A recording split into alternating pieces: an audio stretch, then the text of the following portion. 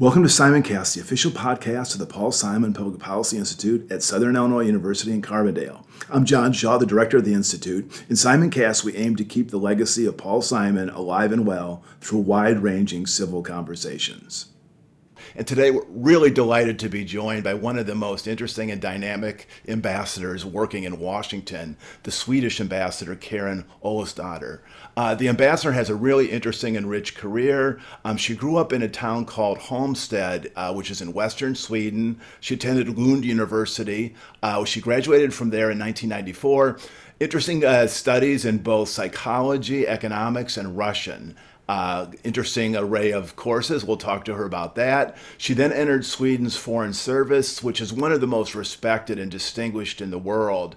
Very, very highly regarded, and has had this remarkable career. Her first posting was in Moscow, where she worked on security issues. She worked in Brussels at Sweden's mission to the EU. She was Sweden's ambassador to Hungary. She served prior to this stint in Washington as the number 2 person in the Swedish embassy, and has had some really important jobs in Stockholm. She served as the chief of staff for 3 foreign ministers and has been their director of trade. And she came to the United States again in 2017 to become Sweden's ambassador, the first woman ambassador. And I will say the ambassador has a rich connection to the United States. She came to here first as a high school student, as an exchange student in New Jersey, outside of Atlantic City. She attended UCLA for a year, studying economics and management. She was here as the number 2 person, as I mentioned, and then she came back in 2017 as the ambassador, so really knows the United States well, and is joining us from the Swedish Embassy in Washington. So good morning, Ambassador. Good morning. Thank you so much for having me. Well, tell us a little bit about growing up in Sweden. I mean, you're from a town, Halmstad, if I pronounce that correctly. I think it's about 70,000 people in the western. Oh, no, it's bigger. It's Is 90, it bigger now? 90. 90, okay. Well, Wikipedia is out of date then. They said 70,000. But tell us a little bit about the community. I think your parents were small business owners. Yeah. Tell us a little bit about growing up in Sweden. Well, thank you. Well, I was born in the mid-60s. I'm born in 1966. So it was an era in the 70s. Of course, we had an oil crisis that affected the Swedish economy, but for the rest of it, we were doing well. And I think my parents are a product of the Swedish welfare society. They were born early 1930s. They have only been 6 years in school. But through hard work and being very businesslike, they were in the shoe business. So they actually had 3 shoe stores together. And my mother ran one of the most exclusive shoe stores in Sweden, I would say. And I'm not just saying that, it really was. She had customers from all over. And Halmstad is very much of a summer town. It's a beach town with an enormous beach. And for you Americans, maybe it sounds weird that we actually get in the summertime up to 23 or 25 degrees Celsius in the water swimming there. So it's the Gulf Stream, that goes by. Anyway, so they were quite successful, and I mean, in a small way. And given that they themselves didn't have any education, but they had a very international outlook, and they started traveling early. So, late 60s, we went on charter trips to Spain. My father, they don't speak English, but my father was, an agent for shoe brands from Spain and Austria. And he went there without speaking a word of English or Spanish or anything, and did fine. So they have always been very encouraging of me traveling and traveling with them. I'm an only child as well. So I think that all these things combined somehow made me end up where I am today. So I am extremely grateful for them. And I still think today, if you follow me on Facebook, you will see when I'm in Halmstad, because I always post pictures of the most beautiful beach in the world, according to me. It is actually stunning. And I think it will surprise a lot of you that we have such a beach life in Sweden. Windsurfing, though, not surfing. Well, tell us about your 3 majors: psychology, economics, and Russian. Was that in preparation? At that point, had you decided that you wanted to pursue a career in diplomacy? No. I still pinch my arm to this day that I became a diplomat. I had no idea what I wanted to do. This is late 80s. I started at the university, and I wanted to do, it's a long story about how Swedish university system works. It was a lottery at the time. So if you had passed your high school diploma, then it was a lottery if you wanted to make your own education, so to speak. So I wanted to study political science, but at that time, that in the late 80s, that became extremely popular. So in the lottery, I didn't make that lottery, so I ended up with psychology instead. And I loved it. So I always thought I would go back to study political science, but I never did. So I really liked psychology. And then I did economics, as you said, and business administration. And then I got a job as tour guide in Russia then you didn't need to speak Russian for that. But I fell in love with it. I fell in love with St. Petersburg or Leningrad at the time. And I was so fascinated by it. So then I went there in 1991 to study Russian. So I lived there for 8 months, and I can assure there was no food. It was very tough, but I still just loved it and the Russian people and the culture and everything. And then it's kind of an after construction of what I wanted to do. Because then the Soviet Union fell in August there in 91. And there were so many, international companies who wanted to invest in Russia. So I thought I would work with human resources and retraining of personnel in Russia, because I realized that was something they needed. But and before I joined, I actually got such a job with a company in Denmark. But then there were no jobs in Sweden at the time because we had a huge economic crisis. We actually had an interest rate of 500% at the time because so huge economic crisis. But then the only job that was advertised basically was the diplomatic training course. So I thought I was like, I will never get this. I'll send in my application. Will never happen. 2,000 people apply, 20 get the job. I stand no chance. But because of my Russian studies, they were interested in me. And then they were really interested in that I had studied psychology, because most people had studied economics and political science. So, you have to be lucky and things can work out. And then to this day, I'm still surprised that when I got that phone call and they told me I was one of the 20. And so I'm the unlikely diplomat. Well, before we go into your diplomatic career, tell us a little bit about your high school year in New Jersey. You think you were outside of Atlantic City. Tell us about that experience. Yes, no, it was truly fascinating. This was 1982, 1983. So I became senior in high school. First, I lived with one family that didn't work out. And as I told you, I'm an only child. So I wasn't used to living in a family with a lot of children.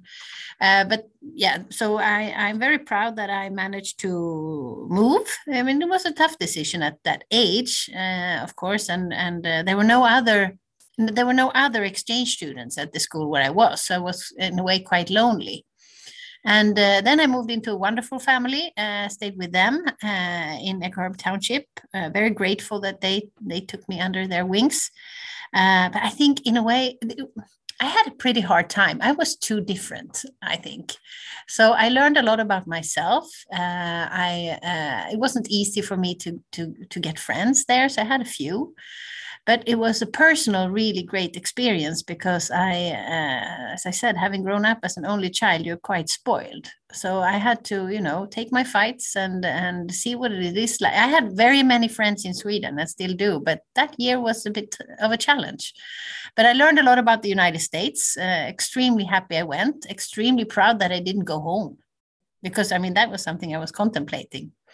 But and then coming back as a student later on at university was fantastic. I love your country, so it's not that. It was just a tough experience for me personally, but it made me grow. So all those experiences add to your life experience, which is good, I think. So one should always take those opportunities, even though maybe it doesn't turn out as you thought it would be.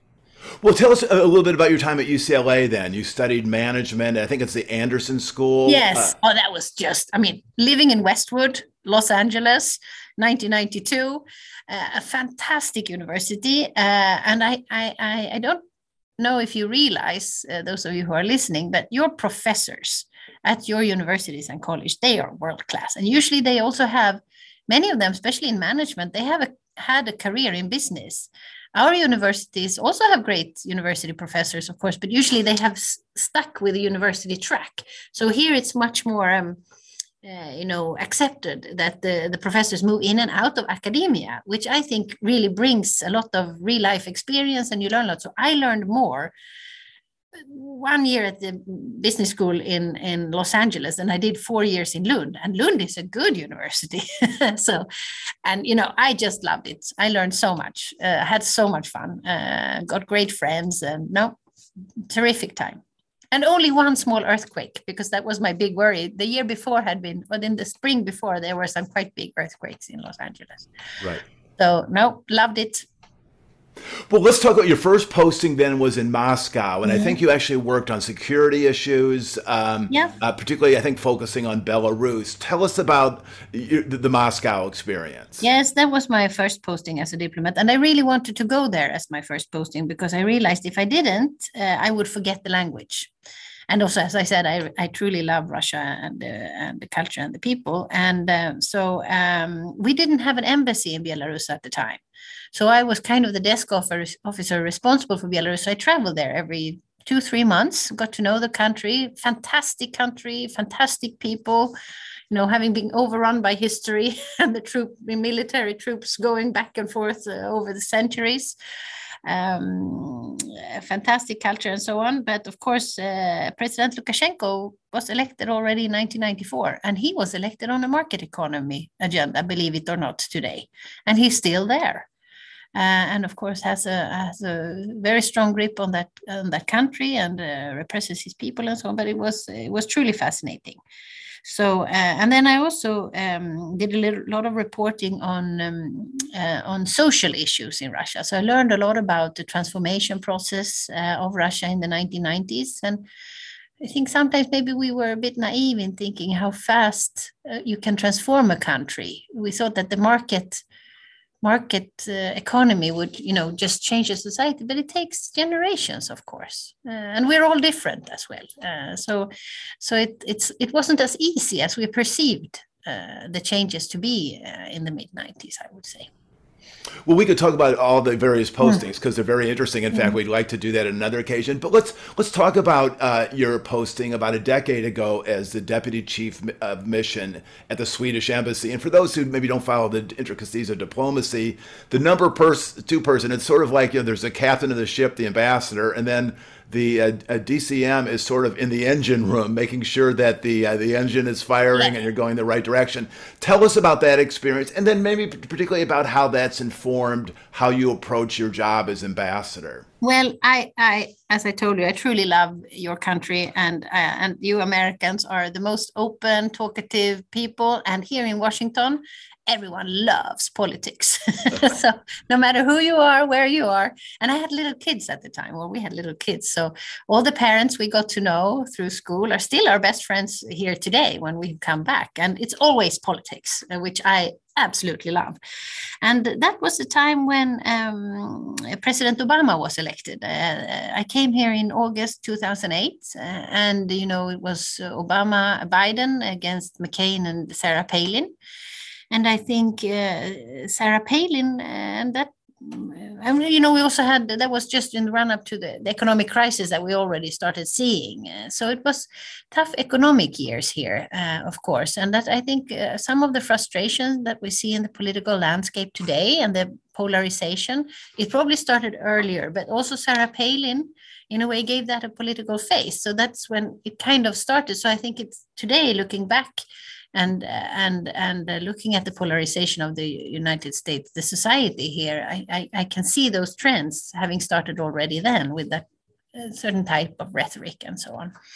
But what was, it's very rare that we get to serve twice in a posting and come back as an ambassador, but it's so useful because a lot of the people I got to know in the Obama administration, they are now recycled in the Biden administration, and they are, of course, much more senior people now. So I have, I think, excellent contacts, both on a personal level, because then we were more junior, all of us, and we met in a different way. And now I have these contacts, and it means a lot that you show up again. So I am very grateful for that. And of course, the United States, we are a member of the European Union, and that's our most important foreign policy area, but also for a lot of domestic reasons. We are very linked. It's in a way like the United States, but a different version of it. But when it comes to foreign relations, our relationship with the United States is the most important for us. We are deep transatlanticists. We build our security on a relationship with you and with NATO and some other countries, but it is paramount for us. And you're also the driving force when it comes to democracy, human rights, economy, trade, etc. So it's fantastic to be back and to see both how things have changed, but also that some of your challenges are the same. And also, it's great. It's fantastic. No, I should add that Sweden has one of the great embassies in Washington. It's right on the banks of the Potomac, close to the Kennedy Center. I was reporting and watching the House of Sweden as it emerged, I think, in 2005 and 2006. Tell us a little bit about just the embassy itself. It's one of the largest Swedish embassies in the world. Tell us a little bit about the structure of your embassy. Yeah, we're 55 people, which is huge for being Swedish. If it was a US embassy, I don't think it would even open. So half of us are sent out from Sweden, from various ministries and agencies, and half of us are local employees. Great staff, I must say, very, very, very good people. We are located, as you said, in the heart of Georgetown by the Potomac River. And these days, when people are so busy, it's all about location. So if I want to, have a member of Congress or someone from the administration to come, that person cannot take 20 or 30 minutes in a taxi to go up to, for instance, we had an old residence that we talked about earlier that we are now selling. And we are moving in everything to this building. So the embassy, we have a huge exhibition center, kind of like, and we do concerts here and seminars, in normal times. And now we do most of things virtual, but we will also have the ambassador's residence in here. So me and my family, we just moved in on the top floor. And the fourth floor of the embassy will be like our, our representative, like the dining hall and the kitchen for the chef and all that. So we're locating everything here because we have this fantastic building that everyone knows about in the city, but also because of its location. It's much, much closer and it's much easier to attract the people you want to see. So, no, extremely happy. And if you do come here to Washington, those of you who are listening, you must come and see us. We have a very nice exhibit hall. Right now, we have an exhibit on mobility, the future of mobility. We are opening up an exhibit soon called Arctic Highway. It's for free, open on the weekend. So please do come. Well, let's talk for a second about diplomacy in the age of COVID, because a month or two ago, we had a wonderful conversation with the EU's ambassador, and he was saying kind of teasingly, he says, diplomacy is a contact sport. Yes, Stavros always says that. Yeah, and he means that, I think, in both the sense of contacts, personal relationships, and also maybe the competition of, competing for the eye of Washington, and ear of Washington policymakers. But, this last year and a half must be deeply difficult in terms of both managing a staff and also managing a complex diplomatic relationship virtually. No, and I agree with you. First of all, of course, it's the management part of it. That's for any organization. And to make sure that people when we work at home, we don't see each other. So you don't know how people actually feel.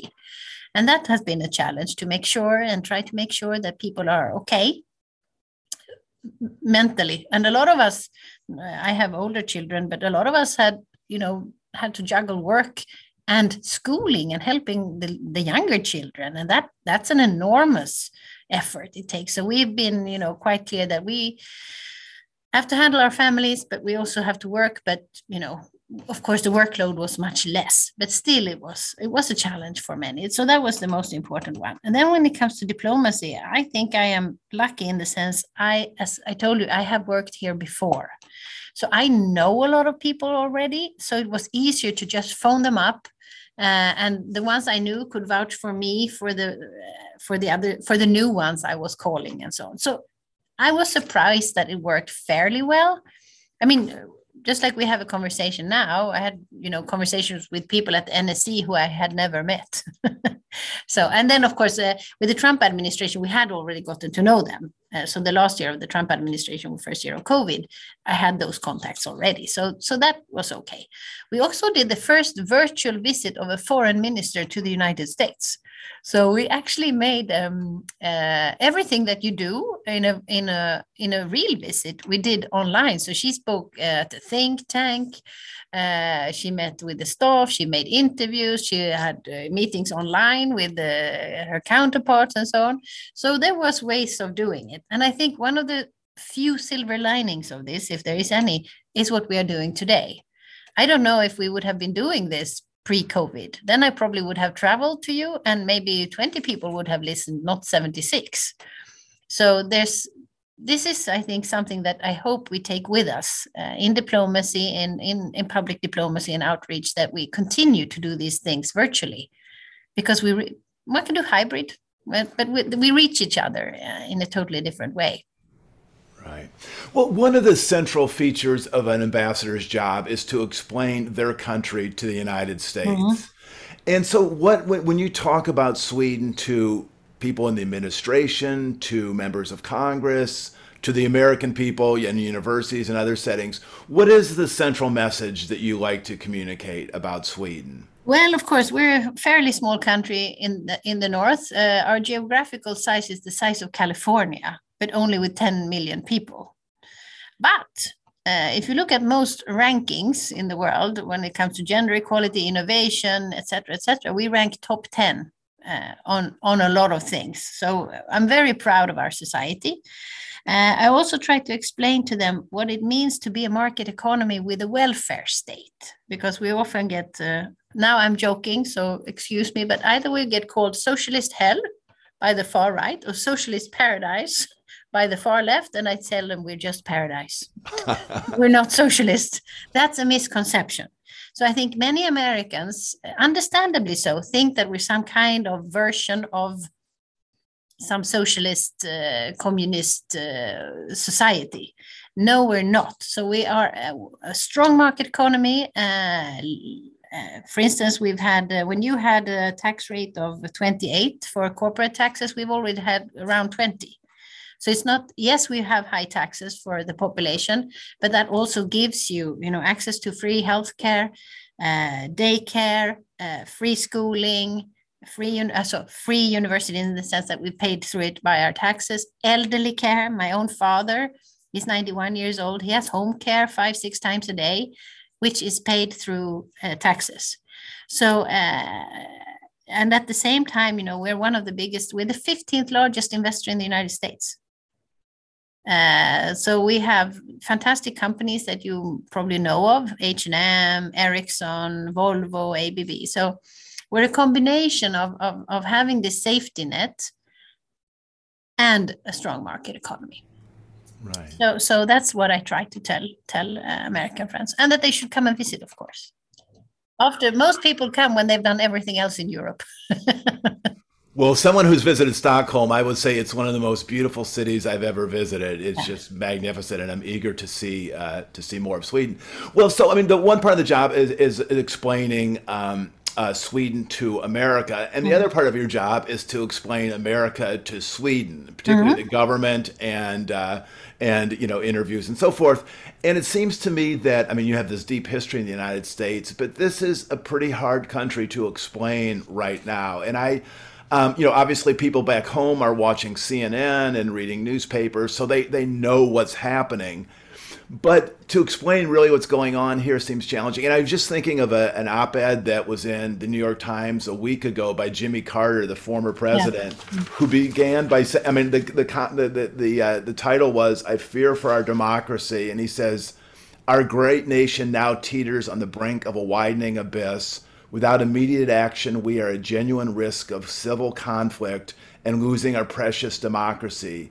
Americans must set aside differences and work together before it's too late."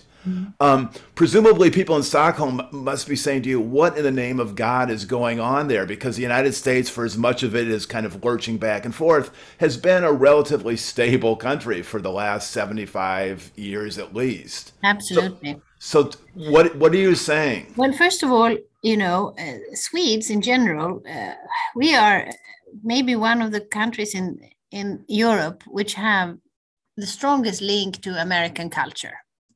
We've had that for a long time, since after the war, I would say. So we have, of our 10 million people, I mean, I'm talking now pre-COVID, about 400,000 or 500,000 Swedes visit the United States every year.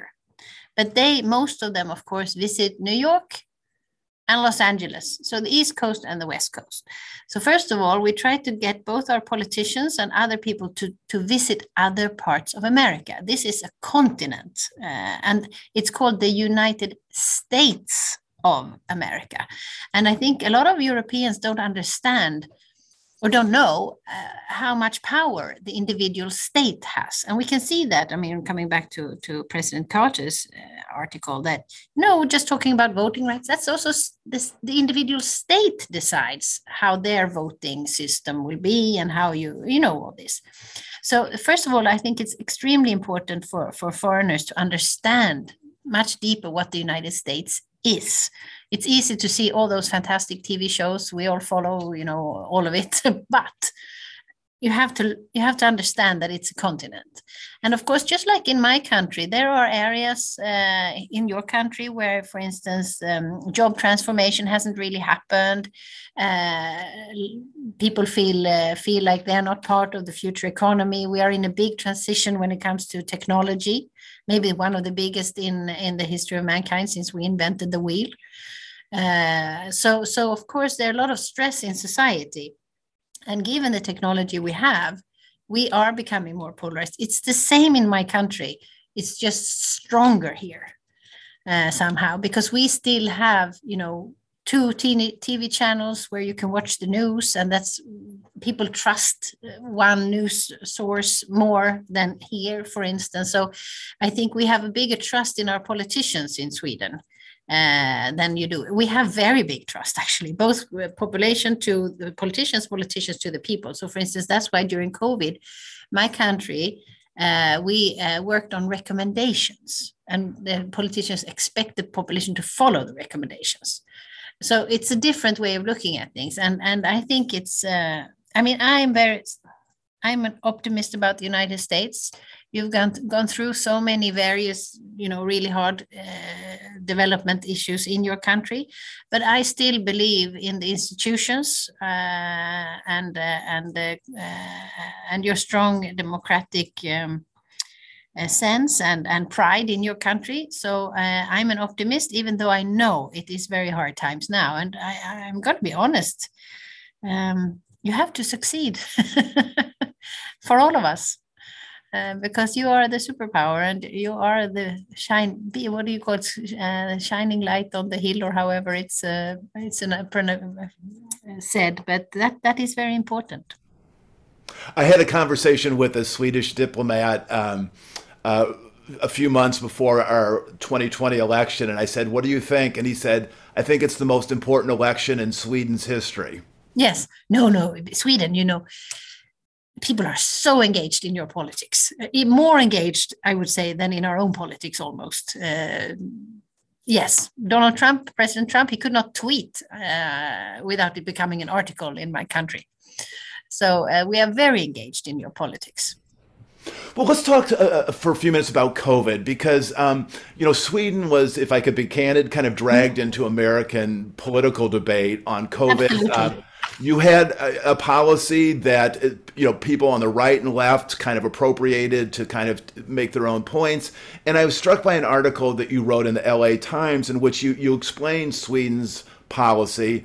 But then you said, and I'd like to quote, you said, "It's a strategy that makes sense for Sweden, but we are humble enough to admit that it may make less sense elsewhere because all societies are different." Mm-hmm. And you went on to say, "Sweden's strategy may not provide all the answers, but we believe the combination of voluntary and mandated measures is not only more sustainable for Sweden than a lockdown strategy but will strengthen resilience of Swedish society to fight the virus in the long run. Yeah. So I wonder a couple things. One, explain a little bit about your diplomacy when Sweden was being pulled into the discussion here, but also maybe more broadly how Sweden is dealing with COVID. I saw a really stunning article in the New York Times this week in which they predict that maybe half of Europeans will contract COVID in the coming months. I mean, it's obviously the new variant is spreading across the world. So tell us about COVID in Sweden. Well, as you rightly pointed out from that article, we had a policy that was based on recommendations, as I said, and that's by law. That's how our law on epidemiology is stated. It has to be recommendations. And also early on, our public health agency saw when they looked at China that initially, with the first variant of COVID, children didn't really get sick. And their response, so I mean, I think one of the biggest differences between Sweden and other countries was that we never closed the schools or daycare for children up to ninth grade.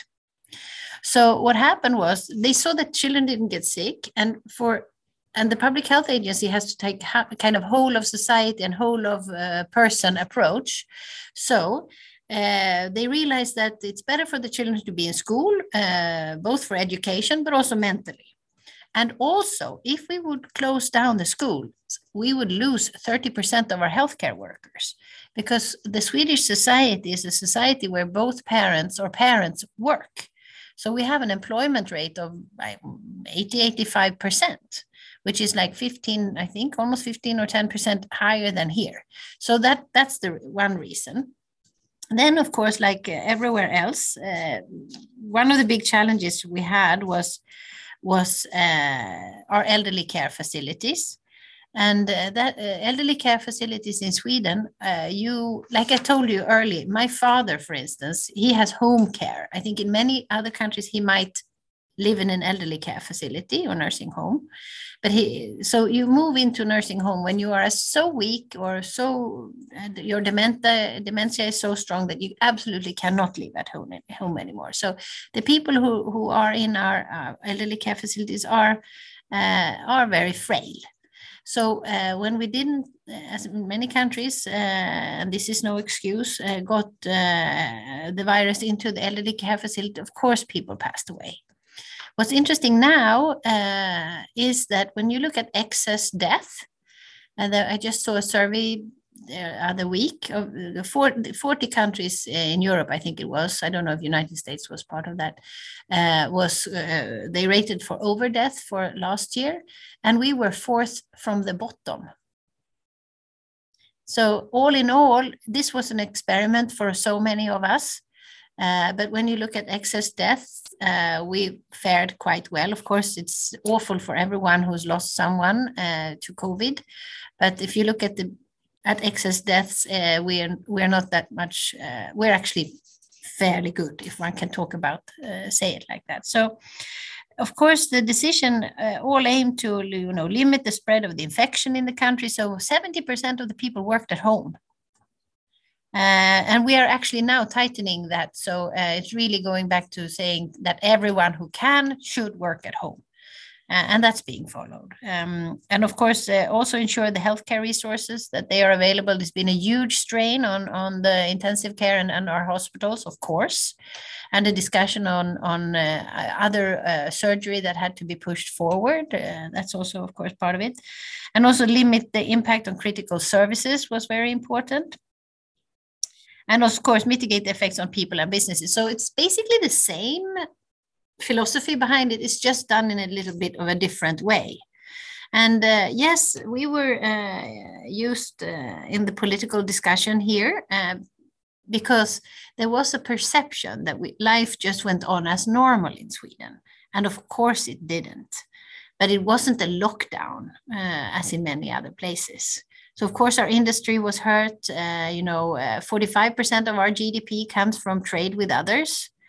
I think the same number in the United States is 12 or 15. So we are very dependent on global value chains, and all that, of course, came to a halt. So for the business community, it was also hard. But we just did it in a different way. And as I said in that article, all societies are different. So it's very hard to compare. But no, we were used, and then our friends on the more left side, were extremely upset with our policy and so on. So we had to explain in both directions, of course. And you never want to be, the punch ball right. in any way. But I think I appreciate that I got so much room to explain. Right. Well, let's talk about another big issue, which Sweden is very interested in, as really all of us are, which is climate change. And mm-hmm. Sweden has been a real innovator, has sort of broken the link between carbon emissions and growth, and has shown how you can really grow mm-hmm. robustly by reducing carbon. Tell us about how Sweden views this kind of decisive moment. So in my country, there is political unity across all sectors that climate change is a real threat or an existential threat even to our societies. And we must take this really, really serious, and we must all speed up, our efforts to reach the goals of the Paris Agreement. And we are so happy that the United States is back. Because, as I said, you are really important for global affairs. Whatever you do is followed by others. So you are always an inspiration. So that was really a very important decision by the Biden administration that we are very, very happy about. So we have a Climate Act, and that's an obligation then to pursue a climate policy based on the climate goals that are adopted by our parliament. And we are then committed to trying to take a leading role when it comes to technological development to fight climate change. So we have set very ambitious goals for this. So we aim to be the first fossil-free welfare nation and achieve net zero greenhouse gas emissions by 2045. And by 2030, emissions from domestic transport will be reduced by at least 70% compared to 2010. And this excludes aviation, but aviation is included in the EU framework. So it's not that we are ignoring air transportation or aviation. That's part of the package as well. And also we have one of the highest shares of renewable energy among the EU member states. So about 80% of our electricity production comes from nuclear and hydroelectric power, and 12% comes from wind power. So now when we have all the gas discussions in Europe on Russian gas and so on, it doesn't concern us as a nation, because we don't be, our energy usage doesn't come from those sources. But there is quite a big debate now on nuclear power in my country. Again, we have elections coming up in September. But so, as I said, half of about 40% energy from nuclear and 40% comes from hydro. So, of course, we are fortunate that we have the possibility with hydro as well. And then also, we are really good at recycling. Only 1% of our waste actually goes to landfills. And one thing I think you should really do in the United States is to start recycling bottles and cans. So as an example, we have a long history with depositing cans and bottles. And you get money back when you recycle. So when you go to the grocery store, there's a machine and you put in your can and you get like 10 cents or something like that for the can. And that really makes people recycle. So we actually, out of 10 million people each year, we recycle 1.8 billion bottles and cans. And there's even a verb for this. It's called panta. So it's really been ingrained in our minds that this is what we do, and I think you could hear this is something you should be inspired by, if I may tell you something what you should do. But also our legislation allows buyers of low emission cars to get a climate bonus for that. I know that's also something that's discussed here in the United States. And we also have made it easier and beneficial for households to invest in solar power. And then maybe one of the most important things is that the Swedish business communities, they have taken on a program called Fossil Free Sweden. So about 450 companies, and I think it's from 22 or 25 different sectors, have committed to this. And this means that they are making roadmaps for like the cement industry. How do we become, reduce our carbon footprint? How do we make a roadmap to become fossil free? We have now the 2 first fossil free steel plants in Sweden. We've cracked the code. It will be on the market in a couple of years. And that will be beneficial for the United States as well, because those companies are also invested in the United States. So we are making a fossil-free steel, which of course the car industry is extremely interested in. It will be a little bit more expensive, but on the margin. But that's a big reducer. So I really think both the steel is called hybrid. It's called hydrogen breakthrough iron making technology. So last year, Volvo Group, actually the truck company, launched the world's first vehicle made of fossil-free steel. So there's lots going on. We take it very seriously. There is a big commitment, I would say, in the Swedish population to do this, but you can always argue we should all do more. We need to do more as well. But we're on a good track. Great. Ambassador, let's go to a couple questions that have been emailed in. The first one comes from Jennifer in Chicago and wants to get your assessment of this Swedish-American bilateral relationship, asking what are the points of agreement and what are the kind of the major points of contention? Yes. We have a great relationship, I would say. I've had since, a long time. We were one of the first countries to recognize the United States in the 1700s. And has ever since, had a good relationship. 1/4 of our population actually left for the United States. So we have very strong ties, as I've talked about. Trade and defense are some of our most, or maybe our most important issues. When it comes to trade, as I said, we're the 15th largest investor in your country. We create about 400,000 or 350, 400,000 jobs here.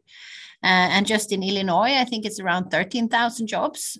So that's a big issue. And also, of course, when it comes to trade, that's both very positive, but we are also concerned when you are going in a protectionist direction with very strong Buy American or America First kind of policies. We were, of course, upset when there were steel and aluminum tariffs put on us because of national security reasons. We are a partner to you. We are not a threat.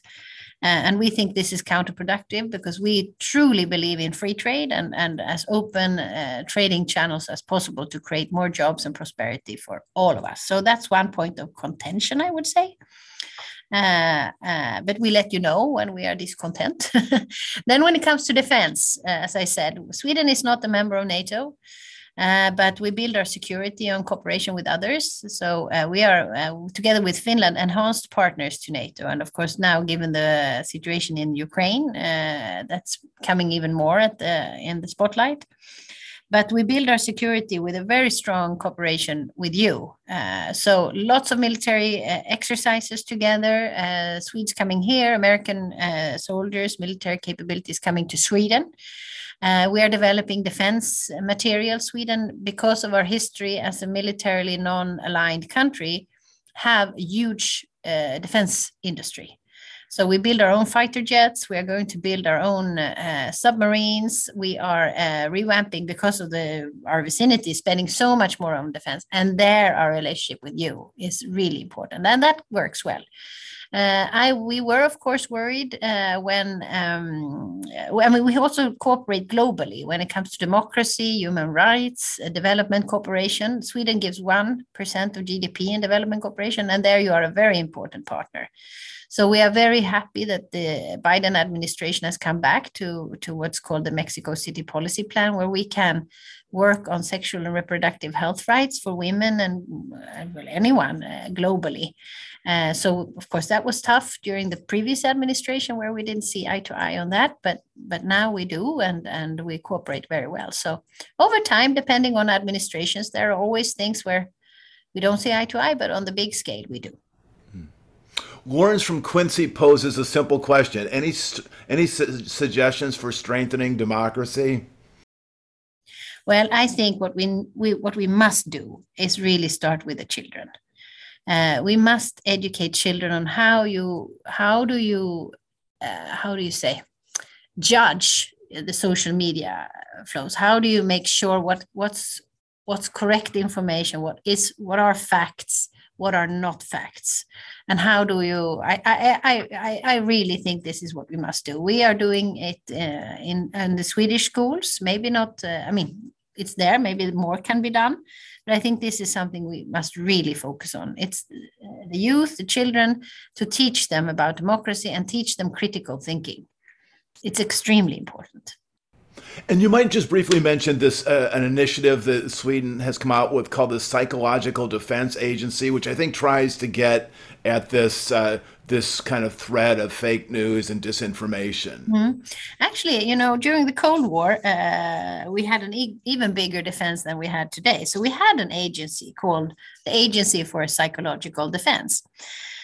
And, the dismantling of the Soviet Union, we all kind of cut down our defense sectors and so on, because we thought that we didn't need it anymore. But now, unfortunately, we have to ramp up our security again. And we have realized also with the introduction of new technology and social media and all that we also need to have an agency that looks out for disinformation, that can teach other agencies and companies about what to do and how to be safe for these kind of issues. So it will the agency will analyze and support efforts to counter attempts to elicit information and influence and coercion in the Swedish society. That's one task. And the other one will then to be contributing to readiness, education, and exercises, and also research and development in the field of this. And also in case of a war or a crisis, the agency will also support the government to stop an aggression towards Sweden. So it's a very broad mandate, and it's kind of based on what we had before, but of course with living in the new reality, this is what it will do. So I think it's, and there's huge curiosity here in Washington on this agency. It just started 1st of January, and I'm sure if you would like to have a discussion with them later on when they are a bit more up and running, I'm sure they would love to be part of a discussion like this and explain more in detail. I mean, unfortunately we need it, and we all see it, because we have to, as I said, be very vigilant in what kind of information is spread in our countries and what is true and what is not true. Okay. John from Carbondale asks how the current debate on migration is altering the structure of Swedish society. I might just say parenthetically, I was doing some research, and I think Sweden, in just 1 year, 2015, brought in 150,000 migrants, which in a country of 10 million, I mean, that's sort of like Illinois bringing in a city like the size of, larger than Peoria or Springfield. So Sweden has brought in an enormous number of people from other countries. And so how has that altered your society and the political discussion? Yeah, well, it is a big political issue, and I will come to that. But to put it in perspective, in 2020, there was considered to be around 280 million international migrants in the world. So there are a lot of people who feel they have to leave their home and their home countries. So in Sweden, about 2 million people, or every fifth person, was born in another country. And the most common reasons to move to Sweden, then most people come to Sweden for work. That's the biggest bunch. It's also to reunite with close family members. So people who have gotten asylum status and are refugees, they then can bring their families. And that's the biggest part today.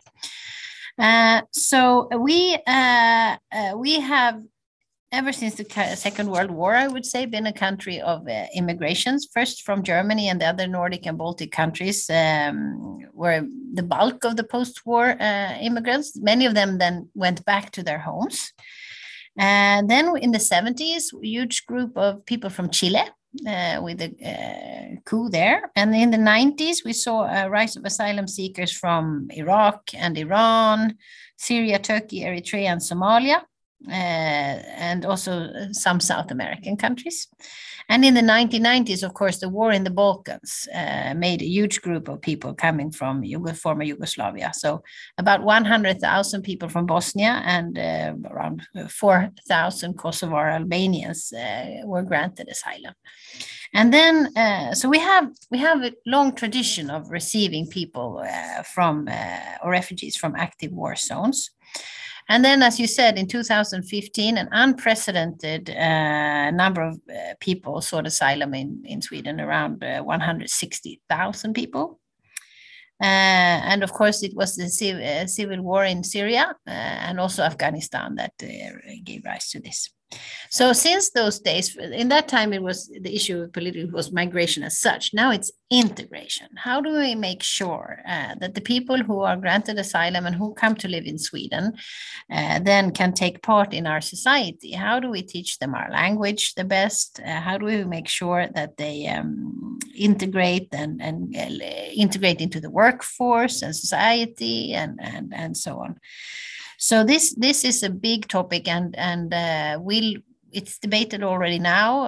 It's been for years now, but we have elections coming in September, and this is one of the biggest issues actually on this. So it's both a domestic issue, but we also must find global solutions in a way to strengthen and manage the movement of people and migrants, so that people don't need to leave. This comes everything, it's about wars. It's about how do we fight the wars? How do we, strengthen our development cooperation so we, people can have a good livelihood from where they are. I mean, there's so many issues that play in hand here, and international cooperation here is crucial, of course. So actually, but just to say, the largest immigration groups to Sweden are returning Swedes, but of course, we do see a lot of people from other parts of the world as well. We want to see more Americans to come and study as well and work in Sweden. So you're so welcome. Great. Charles from Chicago asks, he says that a recent Financial Times article reported growing concerns in Sweden and Finland that both countries face Russian demands to distance themselves from NATO. You made reference to that earlier. Tell us, particularly given your expertise on Russia, how you read this current kind of tense situation involving Russia and Ukraine and also into the Baltic region. Yeah, no, we are in an extremely serious situation right now. Our Swedish foreign minister was here last week to have talks with American counterparts, and you all follow the discussions now bilaterally between Russia and the United States, and then with NATO and Russia, and now at the OSCE, I think today.